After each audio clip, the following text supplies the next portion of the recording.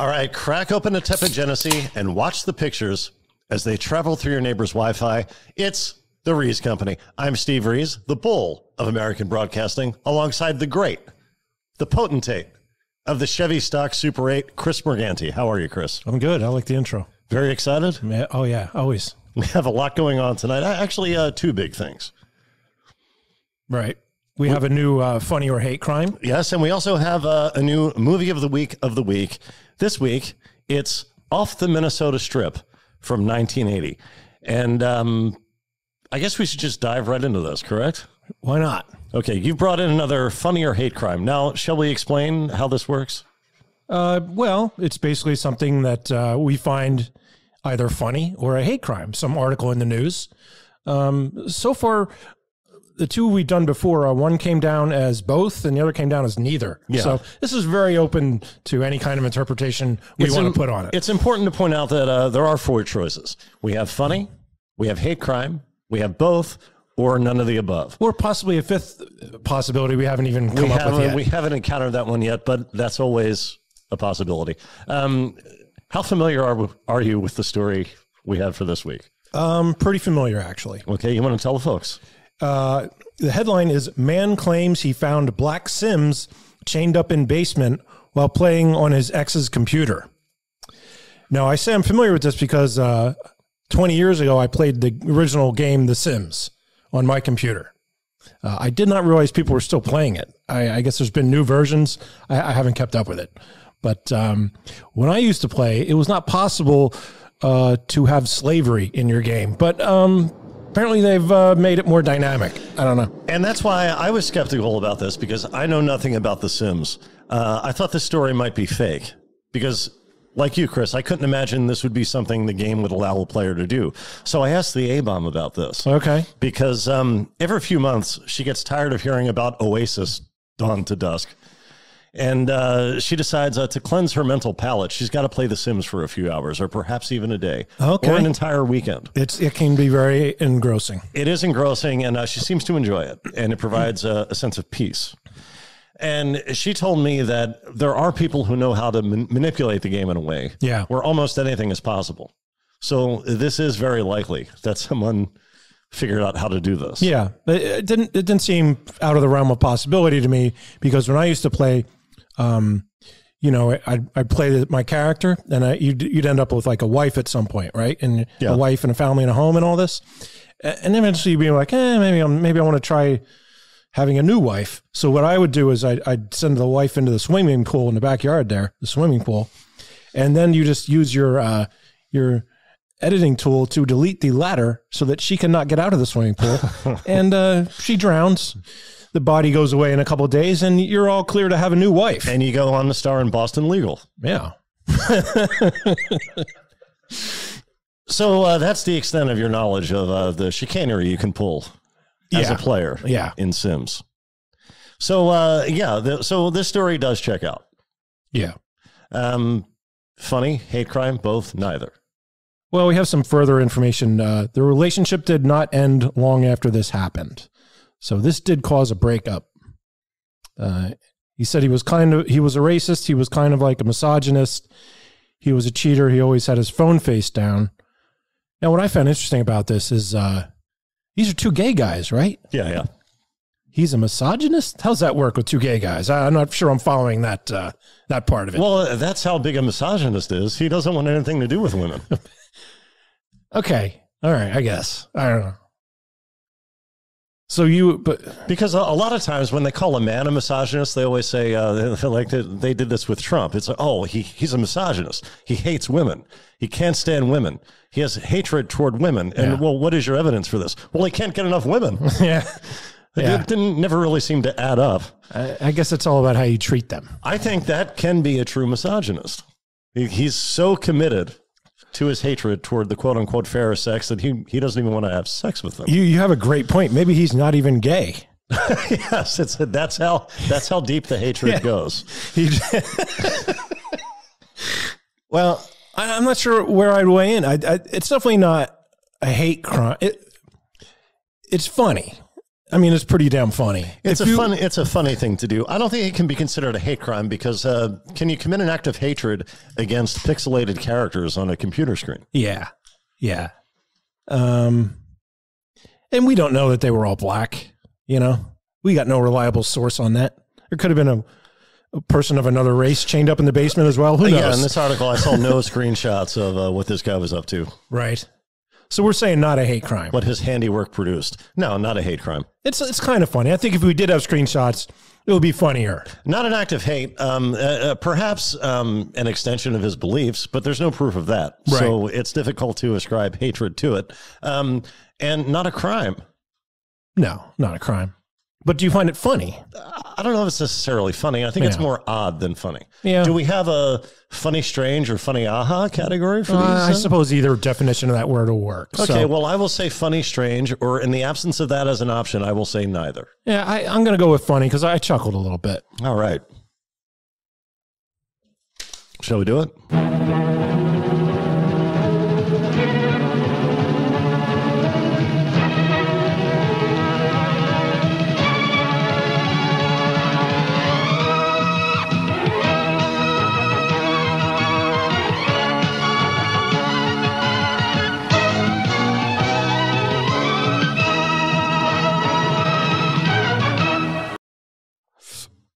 Our movie of the week. Yeah, you want to go for this? You know, this was a real gold mine of interesting things going on. Interesting dialogue. Yeah, but it certainly did not start that way.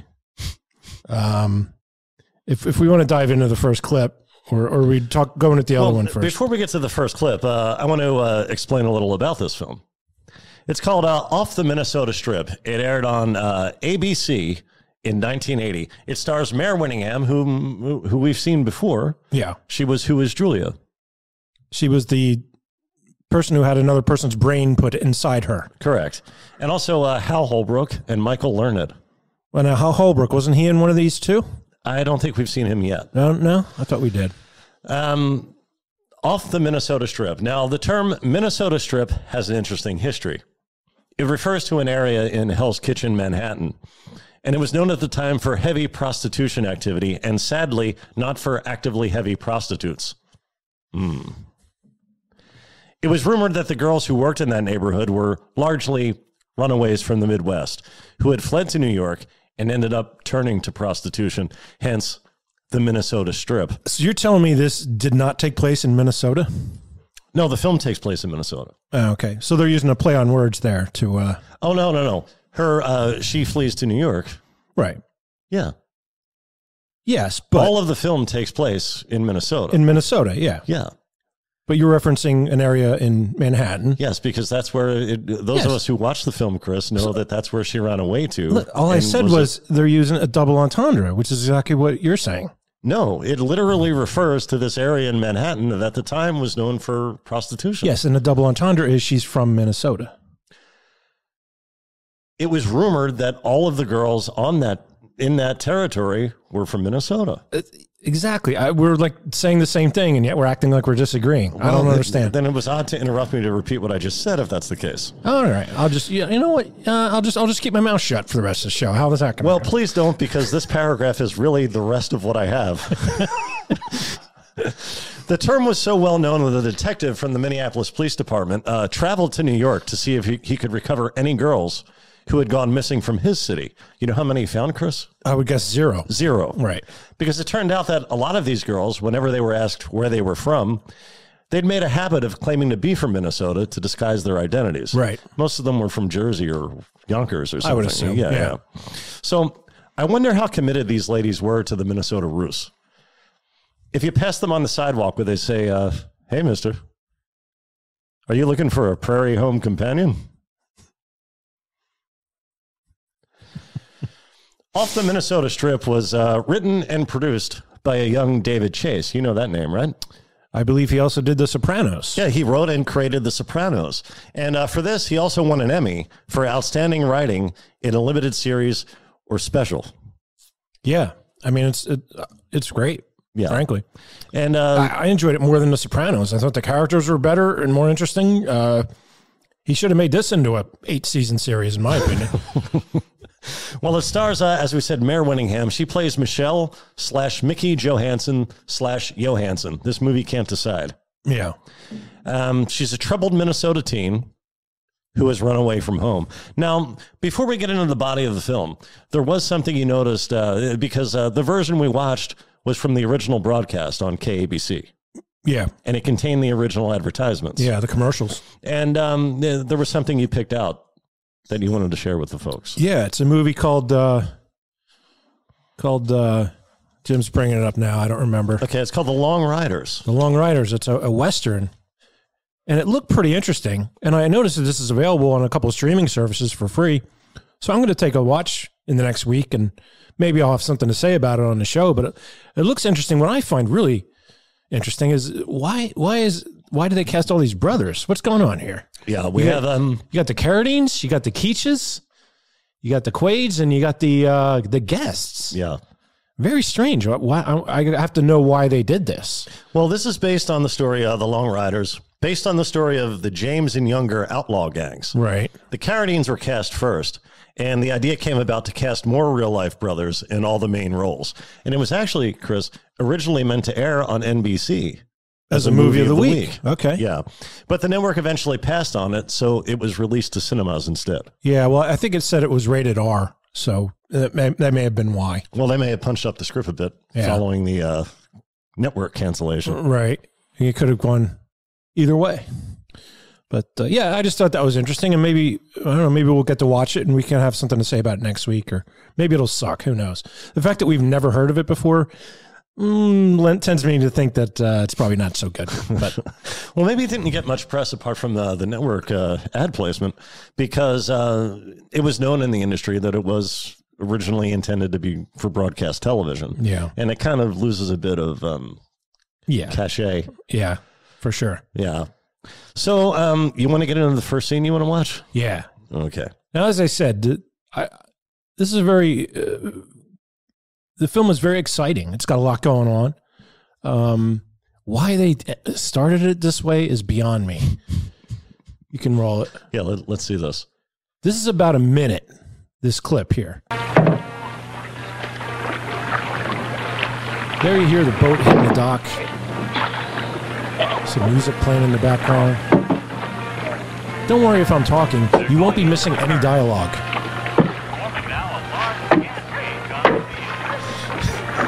So now that, if I see correctly, the daughter's on the dock, right? No, I think she's still in the boat. She's still in the boat. Okay. She eventually gets on the dock. Are you saying this is belabored, Chris?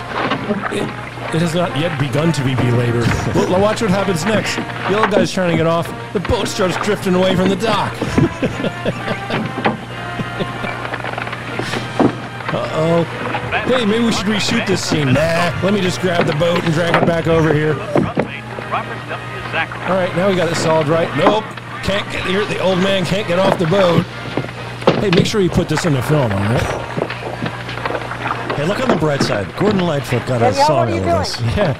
Now it gets interesting with the first dialogue. Danielle? Huh? I want you to come in and set the table for lunch.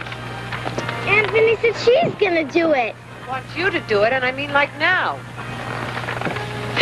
This is like a concentration camp. Now, I'm not going to say that that's a bit hyperbolic, Steve, because I did read Eli Wiesel's book about the Holocaust night, and I do know that chief among the complaints at Auschwitz were having to set the dinner table. So I think they were pretty spot on there. Right. No one wanted to be on KP. Right. So not long afterward, a call comes into Shay Johansson. Now, I'd like you to take note of the room left on the other end of the line for dialogue to be heard in the Johansson kitchen. The convenient pauses that allowed the Johanssons to interact, because I'll have more to say about that in just a bit. Here's the call. City Police Department. Where is she?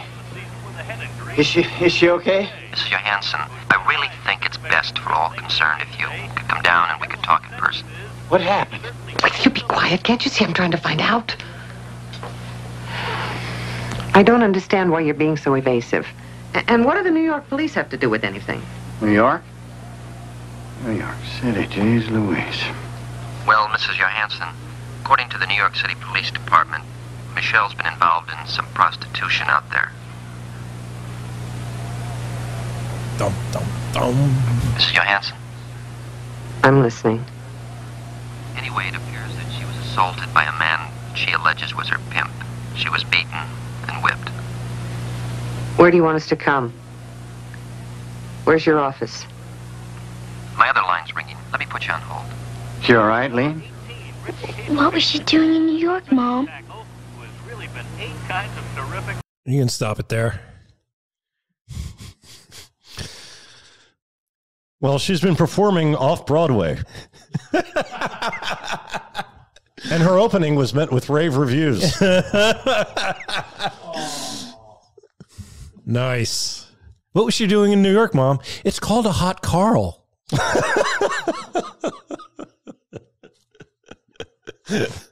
Anything else? No, I think we've. Well, Michelle is flown back to Minneapolis and brought to a police station to be reunited with her parents and provide a statement about the assault she received and suffered at the hands of her New York pimp.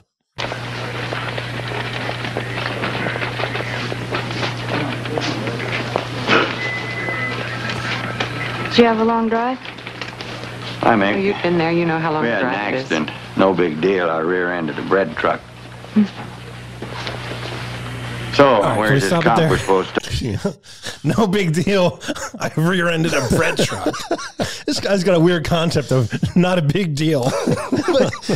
Oh, not a big deal. I rear-ended a truck carrying some penguins to the zoo, and you know they're not used to the warm climate, so I had to buy them all ice cream, and then a pack of coyotes came along, and I had to fend them off. Oh, not a big deal. All right.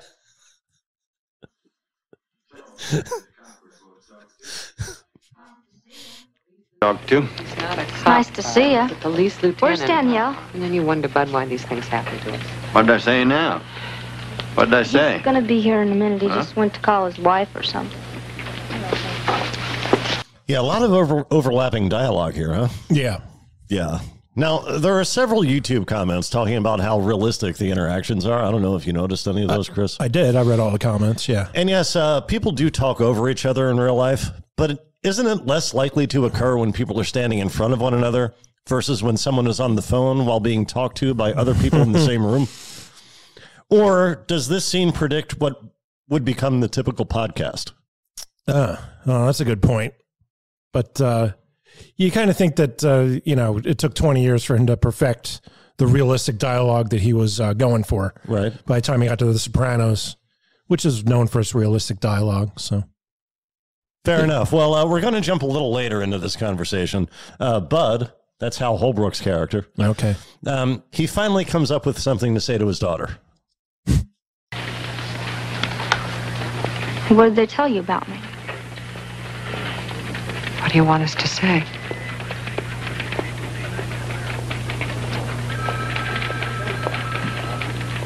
Why are you crying? I'm not crying, Mom.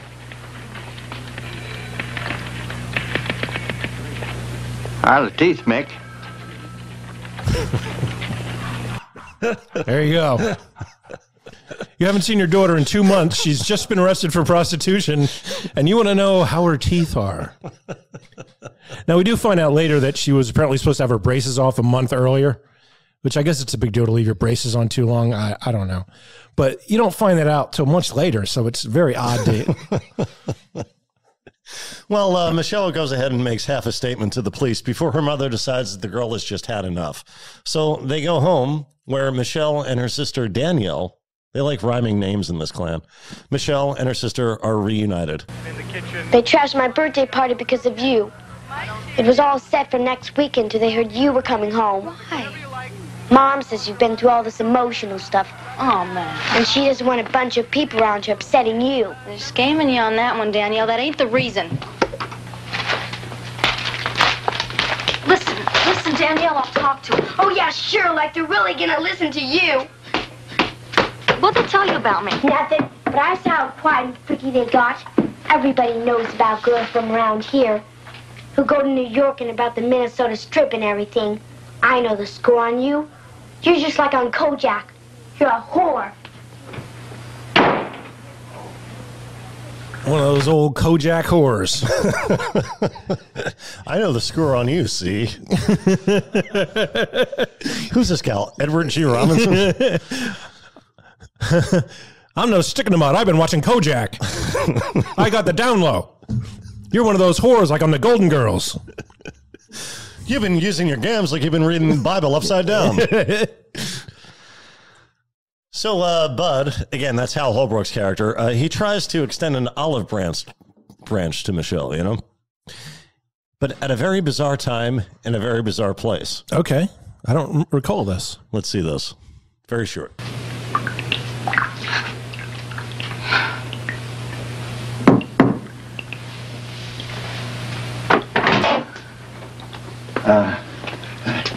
I brought you a sandwich. I'm not. Yeah, enjoy it in the bathroom. Yeah. Hey, when you're dressed, meet me in the kitchen, you know, for a game of billiards. Right. And we'll find out later just how inappropriate that was. It seems merely odd at this point. Later we'll find out it's horrifying. Well, Hal Holbrook's character in this film is indeed pretty complex. He's shown many times focusing on trivial day-to-day concerns while his family's in crisis. Right. While it's not clear while he regards his upstairs bathroom as a TGI Fridays, it is clear that he cares about his daughter, but chooses to fixate on the mundane, and that's as a means of distancing himself from the grim reality that the family's facing. We're about to see an example of this as Michelle returns to the precinct to finish her statement. I will say that did look like a good sandwich, though. Yeah. Looked like a nice turkey club or something. I'd let the guy make me lunch. Yeah, I mean, if you go through all the effort of frying up bacon to make a turkey sandwich, like, top notch, man. Top notch. Can't beat it.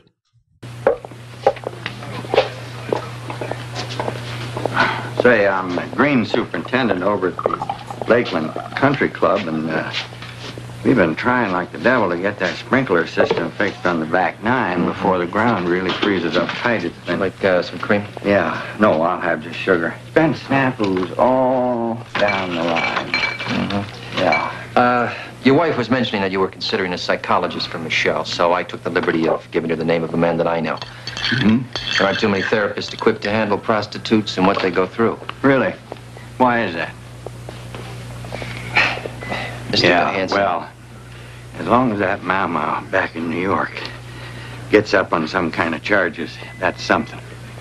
Mr. Johansson, a lot of people have a lot of misconceptions about the sporting life. And it diffuses the problem. I'm sorry. It's not just a matter of black men exploiting white girls. What was that? That's just free prostitution. Can we go back a little bit, There's Jim? white I'm not pimps, quite sure I heard that correctly. Not too far.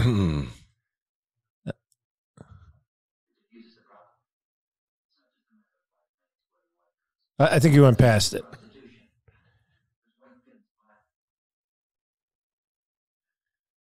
We may have to hear about the back nine a second time, but Here we go. A lot of people have a lot of misconceptions about the sporting life. And it diffuses the problem. It's not just a matter of black men exploiting white girls. That's just street prostitution. There's white pimps, black... okay. I'm pretty sure I heard it correctly. Hearing it a second time. Yeah? He did refer to prostitution as the sporting life. Yeah. What? Have you ever heard it referred to in that term before? I've never heard it described that way. I thought that was like a professional gambler or something. The sporting life. What? Why would a cop use that terminology? I guess maybe at the time that was considered jargon. Or Well, a euphemism to, especially when you're talking to victims' parents.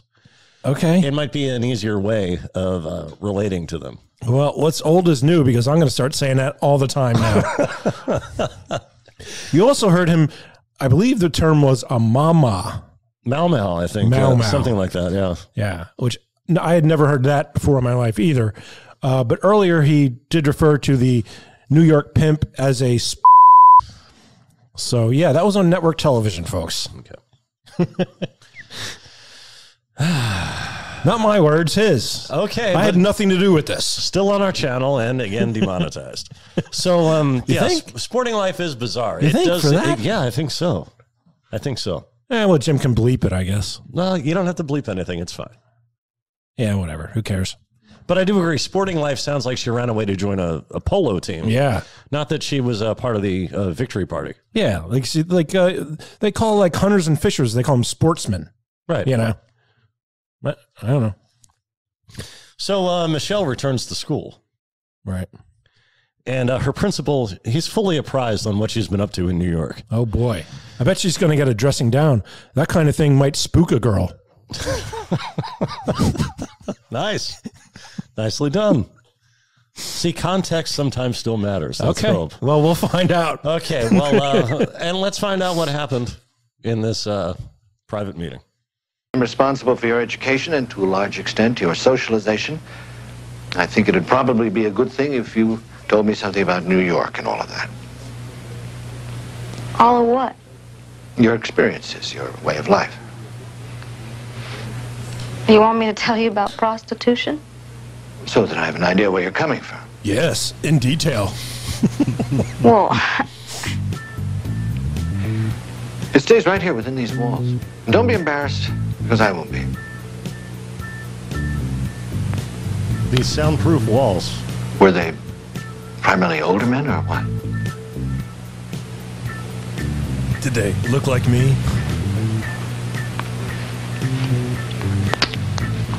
really rather not talk about it right now, Dr. Haas. A lot of it was real bad and still kind of fresh in my mind, you know. Well,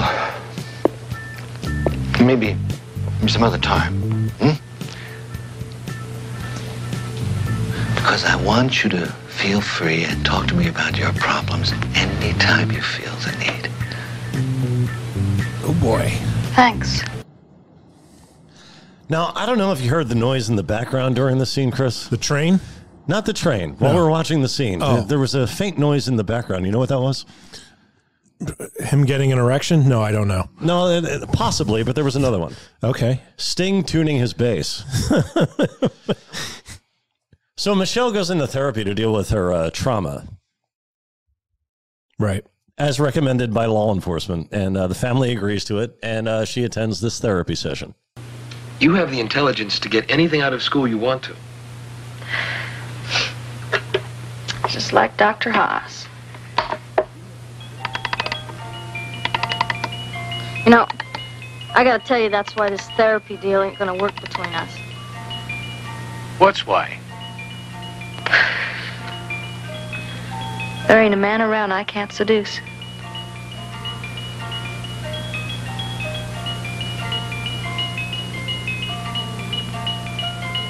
That's really throwing down the gauntlet right there, Steve. I'm gonna call her on her bluff. And Jim, can you put my phone number up on the screen, please? And Mare Winningham, give me a call, and we'll see about that. Because I'm guessing you're about 60 years old right now. Probably around there. Yeah. Oh, man. Word gets around in a small, small town saying Martina McBride, right before she caused all that trouble among those mythical creatures. But she could have easily been singing about any high school.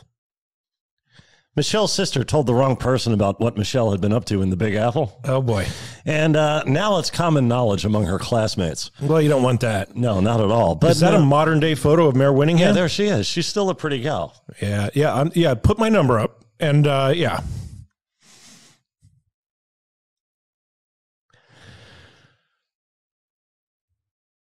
Did I derail the show with this? I'm sorry. No, I'm just okay. So all of her classmates know what she's been up to. But there's a shy boy called Dwayne in her class. Okay. And she has his attention. Right. And he asks her out on a date. So yeah, he's also drinking and driving. That's happening. Well, yeah, but this was 1980. I think all kids did that. I think it was legal back then. And not only legal, mandatory. Yeah, didn't one of our presidents get pinched on that back around that time? Yeah, I believe George W. maybe Bush. 3 presidents ago. Yeah. All right. Also, a senator ran into some trouble with it too, but that was before that. Involved a bridge. No, not following me. All right. Oh, I'm following you. Yeah. Okay, so Dwayne asks her out on a date, and let's see how the date goes. Right. They're in his car. This is a nice high school date. You know, it's good for her to get back to normal. Do kids things. Right. Do things kids in high school do. Right, being a typical teenager. Exactly. So good for her. Yeah.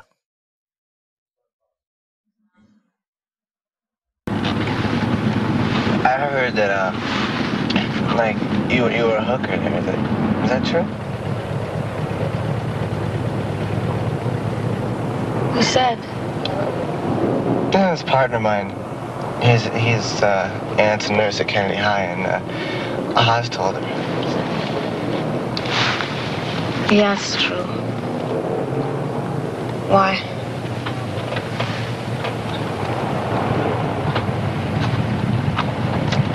I wanted to ask you something. I was going to ask you the first time, you know, but...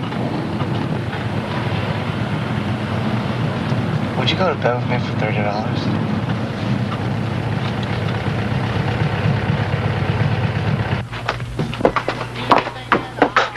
I get the money up front.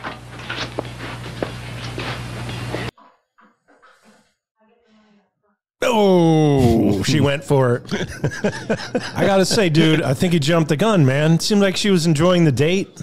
Yeah. You know? You could have just played that out. And He might have saved himself $30. $30, yeah. We also found out earlier that she charged $20. So already you're overshooting right there. Yeah, well, he has no idea. Yeah, he doesn't know the going rate. He doesn't know what he's doing. No. And this scene continues. Let's see a little more. You want to get done like a real hook girl, do you?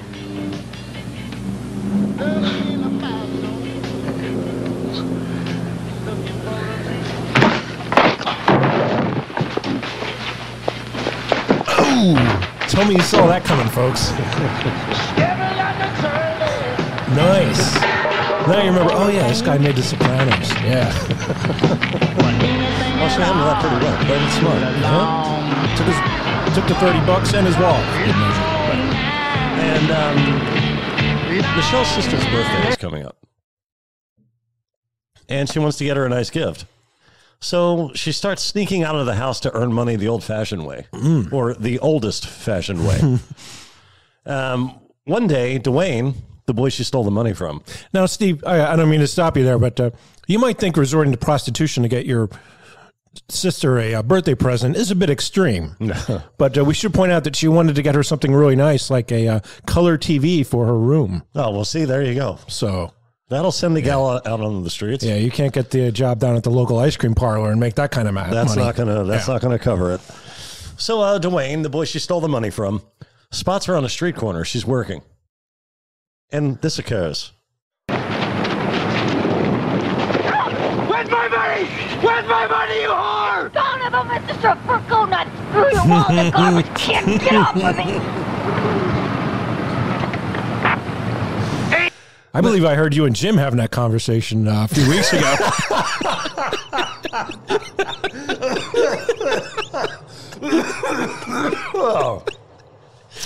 Oh, man. So, believe it or not, Michelle and Dwayne, they quickly see the funny side and become a proper couple. Which I guess would be our typical face turn that we usually spotlight. But we're not going to see how that happens because it's very subtle and it takes a while. Yeah. But it does occur. But one thing I got to point out, though, as that whole process is occurring, there's a lot of scenes that aren't that remarkable. But why did he call his friend, who it seems like they work at a garage together and play in a band together, not even really a band, they just jam together in his garage. Yeah. Why did he refer to him as his partner? I think they're partners either musically or in the at work. It doesn't seem like that is appropriate in either sense, though. Like they're still in high school or just graduated high school. Right. They're not old enough to own their own garage, so they can't be business partners. And do you ever refer to a bandmate as a partner? No, I guess it is an odd choice of words. I mean, this is more of a partnership. I never call you a partner. No. No, that'd be weird. Yeah, there are romantic connotations to that today, but was that the case then? I don't know. I know when I was writing with a friend of the show, Dan Goodman, we consider ourselves writing partners. Right. But that's commonly ascribed to people who write together. That's a common term. I'd never heard it to describe two people who work in a garage together. Is all I'm saying. It's a little weird. Weird phrasing. Yeah. Yeah. So, Dwayne is a part-time mechanic. And as you mentioned, he is in a musical duo with one of his friends. Now, his brother, he's in a struggling band out in Los Angeles. Yeah. Dwayne's brother. Yeah, his name was like Nicky Six or something. I forget what they said. He's out in L.A. because history tells us Minneapolis in 1980 was a horrible place to be a musician. Mm. In their mother's recipe for hot dish, something tells me she overdoes it with the carrots. A call comes into the Johansson home. He's very unhappy. Something important's going to be happening in the next week or so. A business trip. Looks like I'll be staying at Albert J's place over by Nicollet Avenue. Mickey? Was that Herb Manganast? Mickey?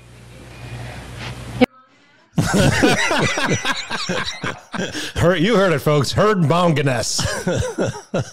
Herb Manganast. Now, you don't know who he is, do you? He is the person running for city council whose campaign her mother is working on. Right. But he sounds kind of similar to our own war correspondent, Hugh Mangaspecker. Oh, I see. Which is what made me laugh. The name Herb Manganast, who we may be hearing from in the future from an undisclosed location. Who knows? Nice. So Lewis, Michelle's old pimp, he's back in town. He hopes to see her to convince her to drop the assault charges and fall back under his spell. That's not likely to happen until a misunderstanding at school leads to both of her parents landing punches on her. Yeah. Do you want to talk about the incident at school? I don't remember which one. Where she gets caught in the her AV room? Yeah, her ex-boyfriend and his friends encounter her in the hallway. I guess this is after school. And they tell her that they're inviting her to a party. Well, how sounds nice. very nice. Yeah, once again, getting back into the flow of being a typical teenager. Teenage life, and a soiree. Right. But then they lay out the plan. Okay, we'll set you up in a private room. We'll pull our cash, and we can all have our way with you. Oh. That's the crux of the proposal. Oh. Well, that also happens in high school sometime, but what? No, all right, fine. Yeah. But she kind of baits them to going into, as you said, the AV room, where she kind of humiliates them. Yeah. Or humiliates her ex-boyfriend, who is the main, I guess he's the leader of this small gang. Yeah. But the door opens, and the principal sees her in this room with these boys, and I think gets jealous or something. Yeah. And assumes the worst, and her parents find out. So they beat the crap out of her.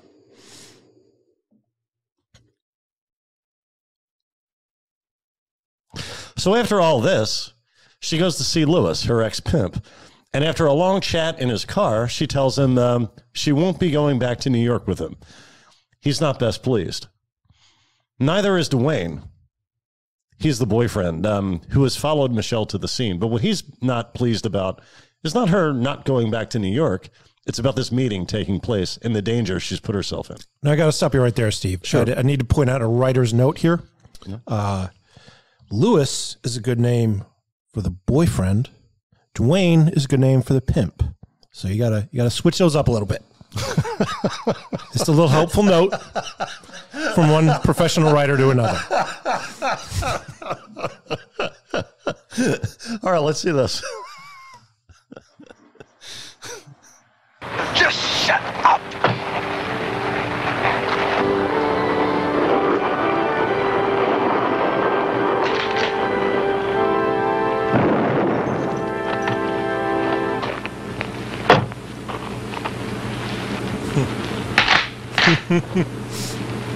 This here's an $80,000 automobile.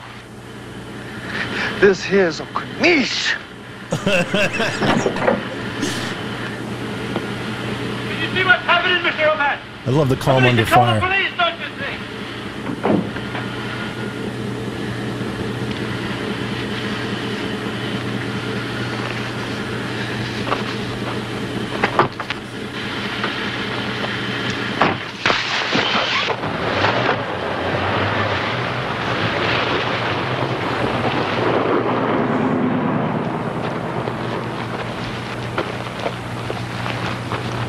Dwayne, I think the cops are going to be here in a while.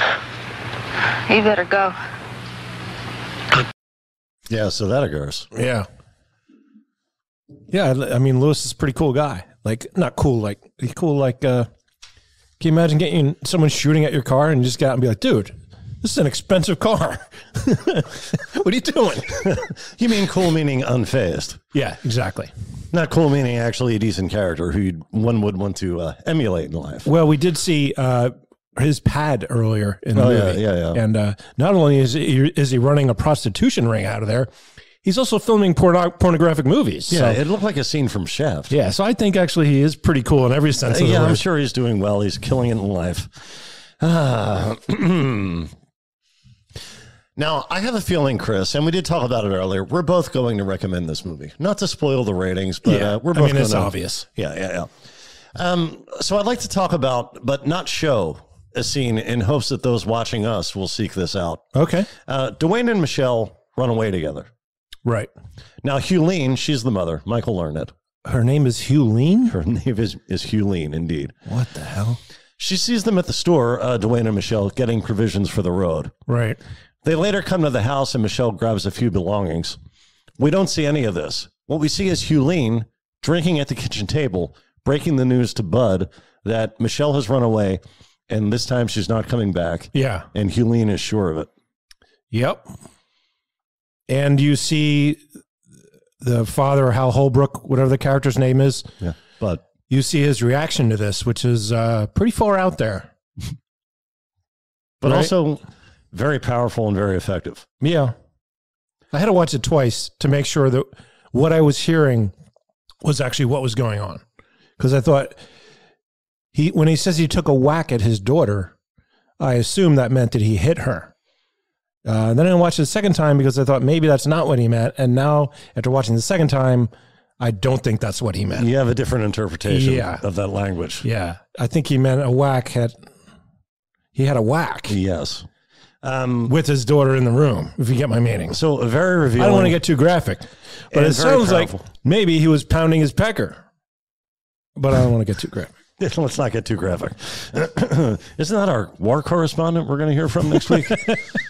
Or we heard from last week? By the way, and he in his defense, and this is what he says in his defense as to why he would molest his daughter. She's way better looking than her cousins. Even their fathers say so. So, I mean, when you're faced with that kind of temptation on a daily basis. Right. Yeah. Well, that scene is very well written, very well acted, and worth watching only in the context of having seen the entire film. So Michelle and Dwayne have indeed run away. They've run away to L.A. Dwayne plans to pursue his musical dreams. Sure. And Michelle will maybe get a job as a waitress. I think that comes up. I don't know. As soon as they pull into town, their car breaks down on Sunset Boulevard. Let's see what happens here. Ooh, you need a new head. You get so moody sometimes. So what? Can it get us to Venice or what? Venice, it's shot, Michelle. I don't even know where the hell Venice is. I'll tell you one thing, it sure as hell isn't on no movie star, man.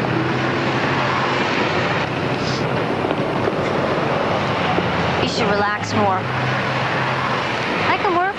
We get jobs. I'm 16. I used to wait tables at summer camp, remember? I told you. You can get a job in a garage around here. There's lots of garages around here. Hell, Dwayne, all they got around here is cars. You'll feel better when Tony gets here, I think. You get started on your music and get your brother's help and everything.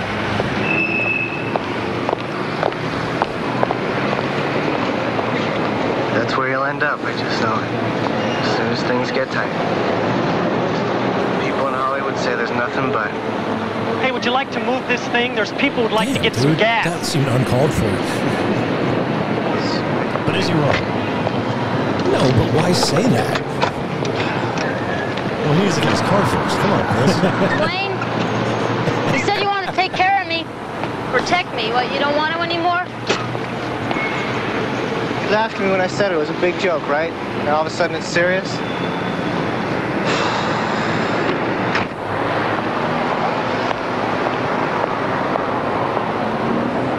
taking care of other people is always serious. And that's what makes it such a joke. I've done a lot of it, so I know how you feel.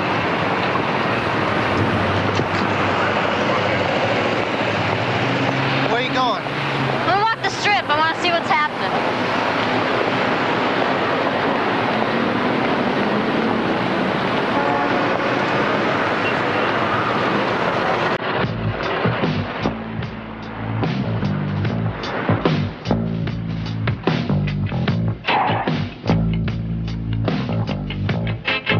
Good tune in the movie, too. I don't know what this is, but I like it. It's a John Hyatt song. Also, there's no reason for him to run in front of that car. None whatsoever. The second one jumps.